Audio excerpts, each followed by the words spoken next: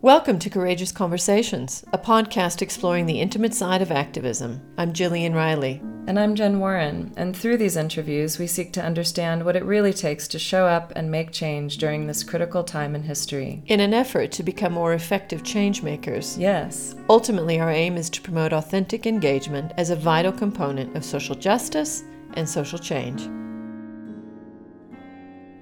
Melissa Fourie is the Executive Director of the Center for Environmental Rights, a position she's held since the CER opened its doors in 2010. The center's mission is to advance environmental rights in South Africa, a country with stark social and economic inequalities. Environmental and human rights are tightly intertwined here, around issues like access to clean water and sanitation, freedom from pollution, and social justice campaigns against fracking and corporate waste. In this conversation, Melissa explores how, on the surface, her work protecting South Africa's environment is actually advancing the rights of its people.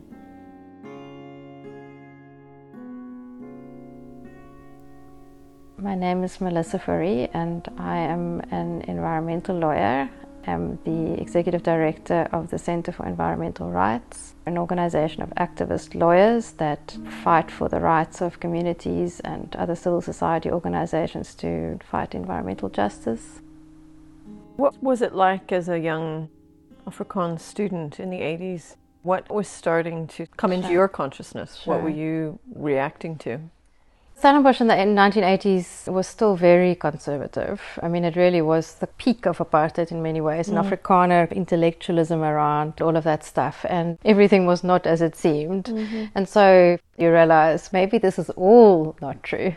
And it also led to, I think, all of us moving away from the church. I think, the understanding that all of this stuff was used to oppress, and it was just something that none of us could live with.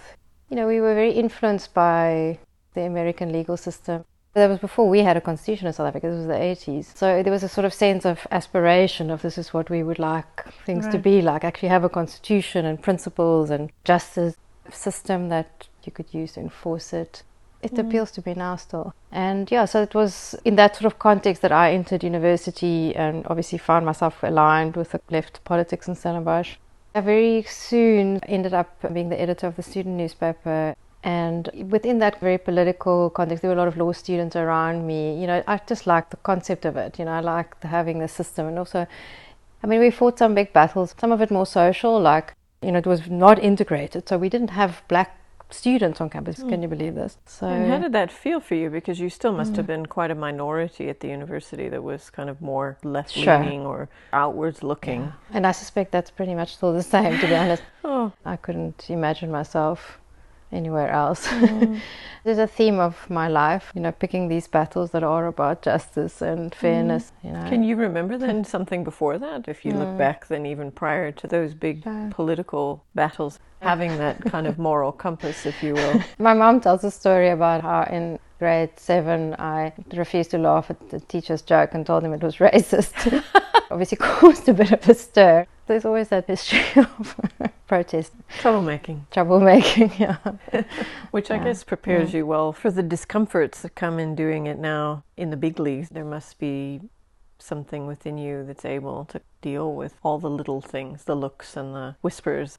When you start to take a different position than what everybody else is. That's very hard for most people. It is hard. It's still hard. I think we all like to be approved of somehow, We have quite a strong community in the social justice sector in South Africa, and there's a lot of support and collaboration and solidarity. We could see that when we had this case recently where an Australian mining company sued 2 of our attorneys for defamation. We had an outpouring of support from our partner organizations who offered to represent us, to community organizations who we've been working with for a long time, who immediately said, well, what do you need? Do you need us to show up somewhere? Do we need to protest? It's been a tough experience for us, not because we did anything wrong, on the contrary, but because it has a chilling effect when people attack your ability to speak freely and openly. So if you suddenly realize there could be radical personal consequences, it's not easy for young lawyers to make peace with that.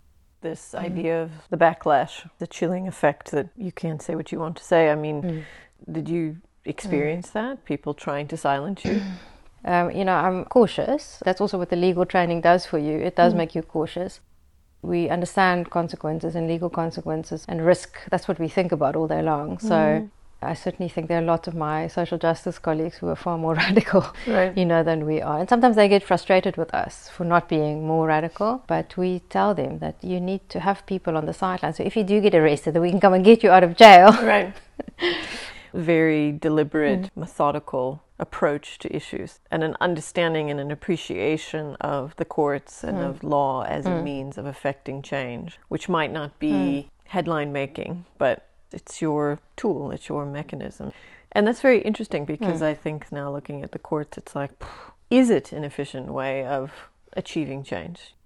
Are the powers so unequal that in fact they can't actually be met in a courtroom? Has it also just become compromised? When it comes to our cases working in the environmental justice sector, it's a mixed bag, but we've had a couple of big successes. Of course, there are lots of different ways in which litigation can be incredibly frustrating, and it can take forever, and you can have a result in court but a poor result on the ground, or you get, particularly with government departments not complying with the law, you have loads of problems like that. But if it works and it all comes together, it's like the best thing ever. So if you want to see accountability in action, I'll describe to you what happened with the community we represented in the Vaal. They have been living with the pollution caused by ArcelorMittal South Africa, the old Escor, for the last 30, 40 years. So we won that court case, and they were incredibly happy. A precedent-setting case. Sometimes when it works, it is a thing of beauty. Yeah, it feels like justice being served. Absolutely. What was that like for you? It's absolutely terrifying. You feel such a sense of responsibility, and it's very unpredictable and very out of your control. So we try to brief the best advocates to argue these cases. Some of the best people in the country who work for free, for reduced rates. That in itself is a great leveler of the playing field, because you think corporates can throw a lot of money at this problem, but we have a lot of goodwill and free services essentially at our disposal. But it is terrifying nonetheless. You obviously feel really a huge weight on your shoulders. And how do you manage that with these communities to try to help them prepare for the range of outcomes, knowing that might not go their way? I mean, they're actually very matter-of-fact about these things. They understand that things don't always go their way. In fact, that is the story of their lives. So they're actually remarkably accepting of all of these things, which is exactly why it's so nice to actually deliver a success. So, I mean, we try to be incredibly straight and almost err on the side of preparing them for disaster so that they understand. That, at a personal level, is also very hard, because you really do want to help everybody, and there are so many worthy causes.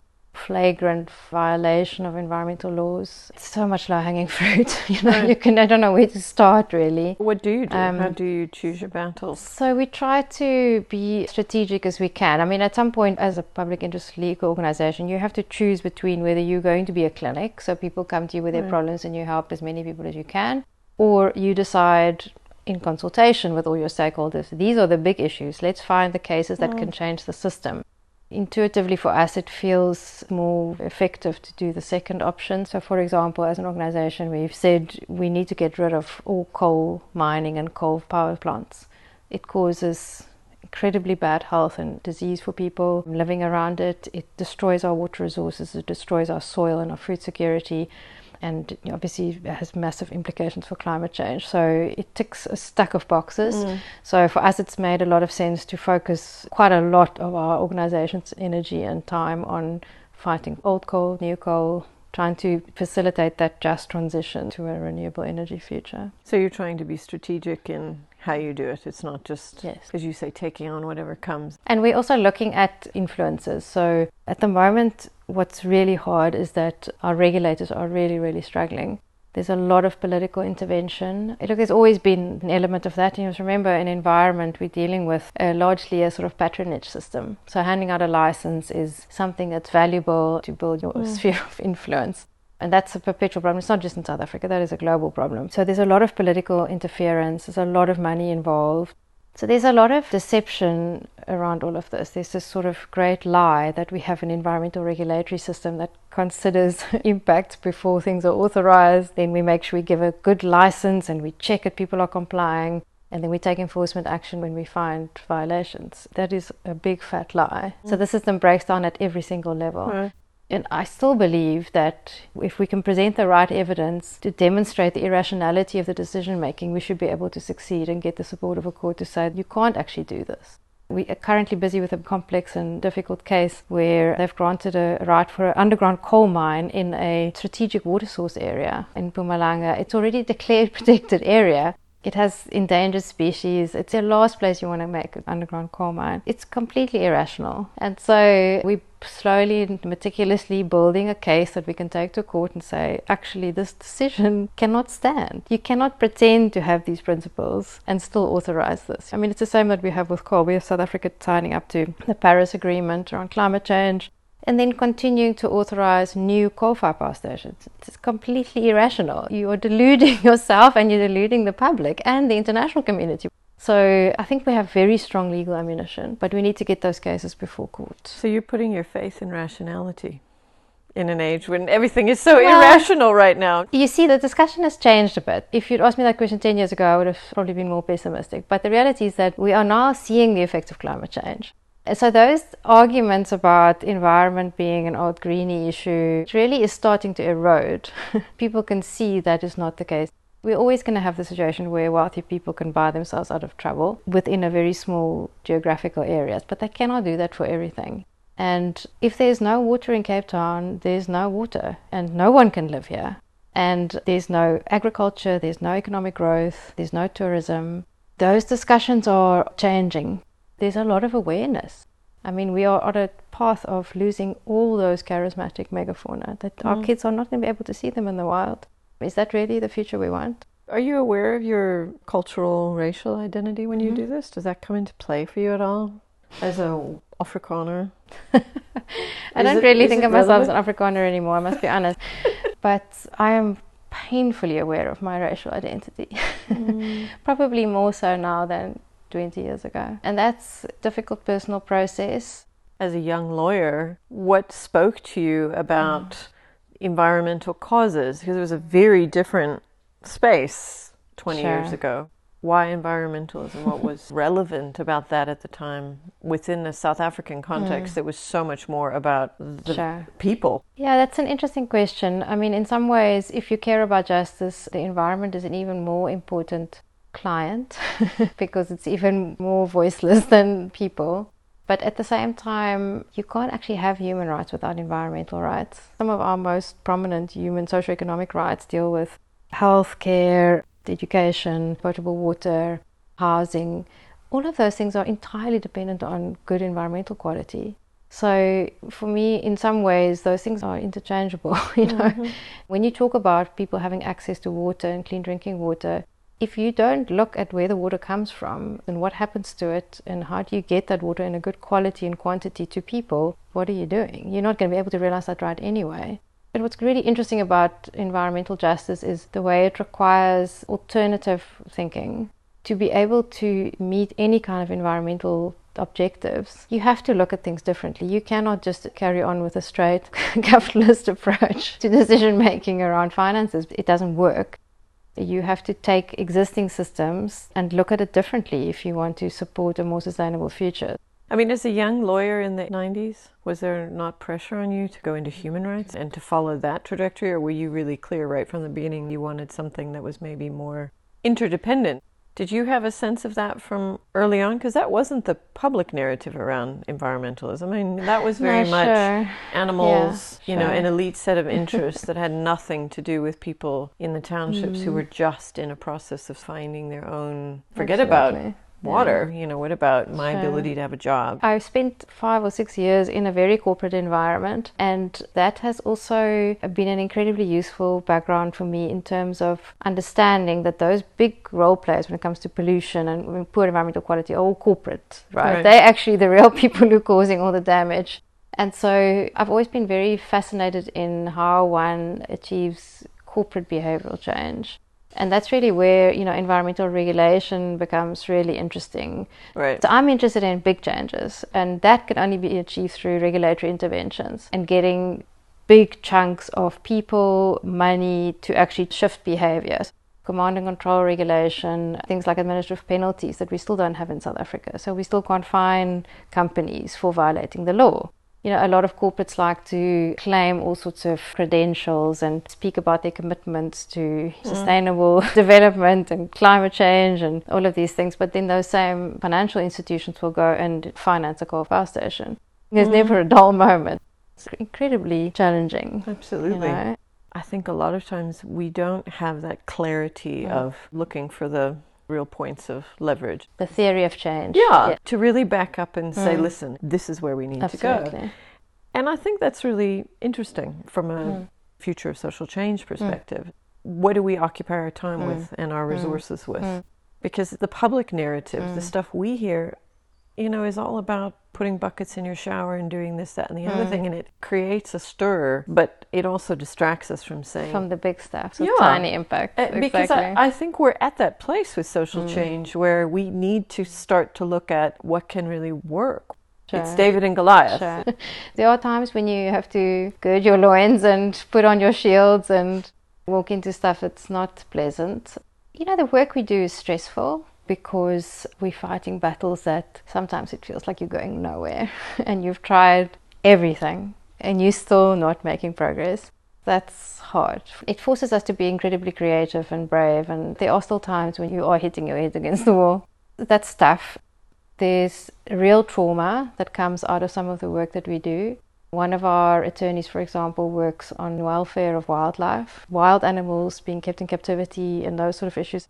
There's real trauma around threats to some of our partners. One of the activists was assassinated last year, Bazuka Khadebe, as part of the Amadiba struggle. I mean, that was very shocking for people. Many letters later, many protests later, they haven't arrested anyone.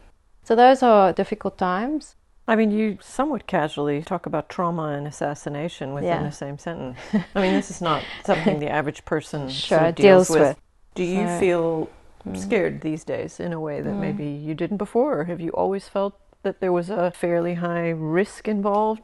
That event triggered a whole lot of things. And then the lawsuit against our attorneys about a year later, it certainly has had an impact on our risk assessment. And as the political situation has been deteriorating, and we're in a very paranoid state in South Africa generally, and we are feeling that very intensely in the NGO sector because there's very vocal threats and criticism of our work.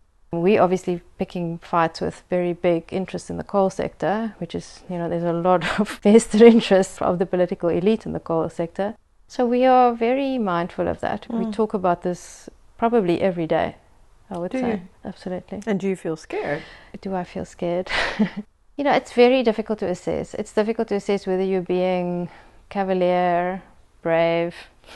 That's part of the difficulties about this stuff. And the more you talk about it, the more scared people become. So what most activists do is they don't talk about it. So they just put it somewhere in a box. You know, individual activists in their communities, they're much more at risk. It's a bit of the wild west out there where we are kind of looking after ourselves. Having said that, one really cool thing about working in the sector is very, very strong international networks. So there's a growing awareness around environmental activists who, by their very nature, are standing up to big corporate interests. And usually those corporate interests are actively supported by government, or they are at least allowed to do what they want to do. Does that embolden you to take on different approaches, to play that game in a different way? Or does it quite honestly make you say, we need to just back off? Do it differently. I mean, you don't feel scared enough to say I'm out, so you're carrying on. But how do you smartly carry on in the face of that, both personally and professionally? Sure. I mean, there are a lot of very good practices, and some of it is systems, some of it is behavioral practices that are widely recognized and recommended throughout these battles across the world. So the first step is just to get all of that under our belt. You're sitting in the middle of this incredible power struggle and the public's relationship to corporate and government interests. That's the essence of where we are today globally, this recalibration of power. A field that maybe once was considered of marginal relevance is now like right front and center in this global power struggle. Do you feel like you've sort of lived that that you would one day come to a place where you would be afraid because what you were doing was so important and so relevant that it would cause some people to respond the way that they have? And no, I didn't expect that. In the last few years, we've seen all the implementation absolutely nosedive. More and more compromised decisions being made, huge drops in budget for compliance and enforcement, huge political interference. It's quite a story, actually. And if you speak to the people who've been in the sector for a long time, they're not in a good space. They're despairing because not only did they have that glimpse of potential or that things could actually be better, but they've then seen the system really give way to corporate manipulation and compromised politicians. And they're still trying to do that now. So the solution for not implementing is to change the law. It's been a process. And look, I also believe in the pendulum. So I do think it will shift again at some point. Sometimes you need a big environmental disaster. Sorry to say this, but that certainly has changed behavior and legislative priority in many countries. I do think also that climate change is having a huge impact. Corporates, for the first time, realize that they could face big civil claims. It really doesn't make financial sense anymore. So we're sitting with basically just fighting vested interests now. Everything else is in favor of a shift. Right, you're in this weird space facing threats and harassment and feeling this impossible fight against vested interests. Personally, I think that is part of the reason for the political shift is because we're dealing with a massive societal shift. It will change everything. It change the way we live, the way we spend money, the way we use resources. We're on the cusp of that shift, which is exactly why we're seeing much more intense fight back against activists. I think these things are perfectly related. Because they know they're on the wrong they're side fighting of back. history. It's the last gasp. It's a bit like that horror movie thing, when you think you've got rid of them and they come back again. They don't die easily. The car industry is not going to walk away. The fossil fuel industry is not going to just let it go. We really are at the peak in the field of environmental law and doing the most creative work.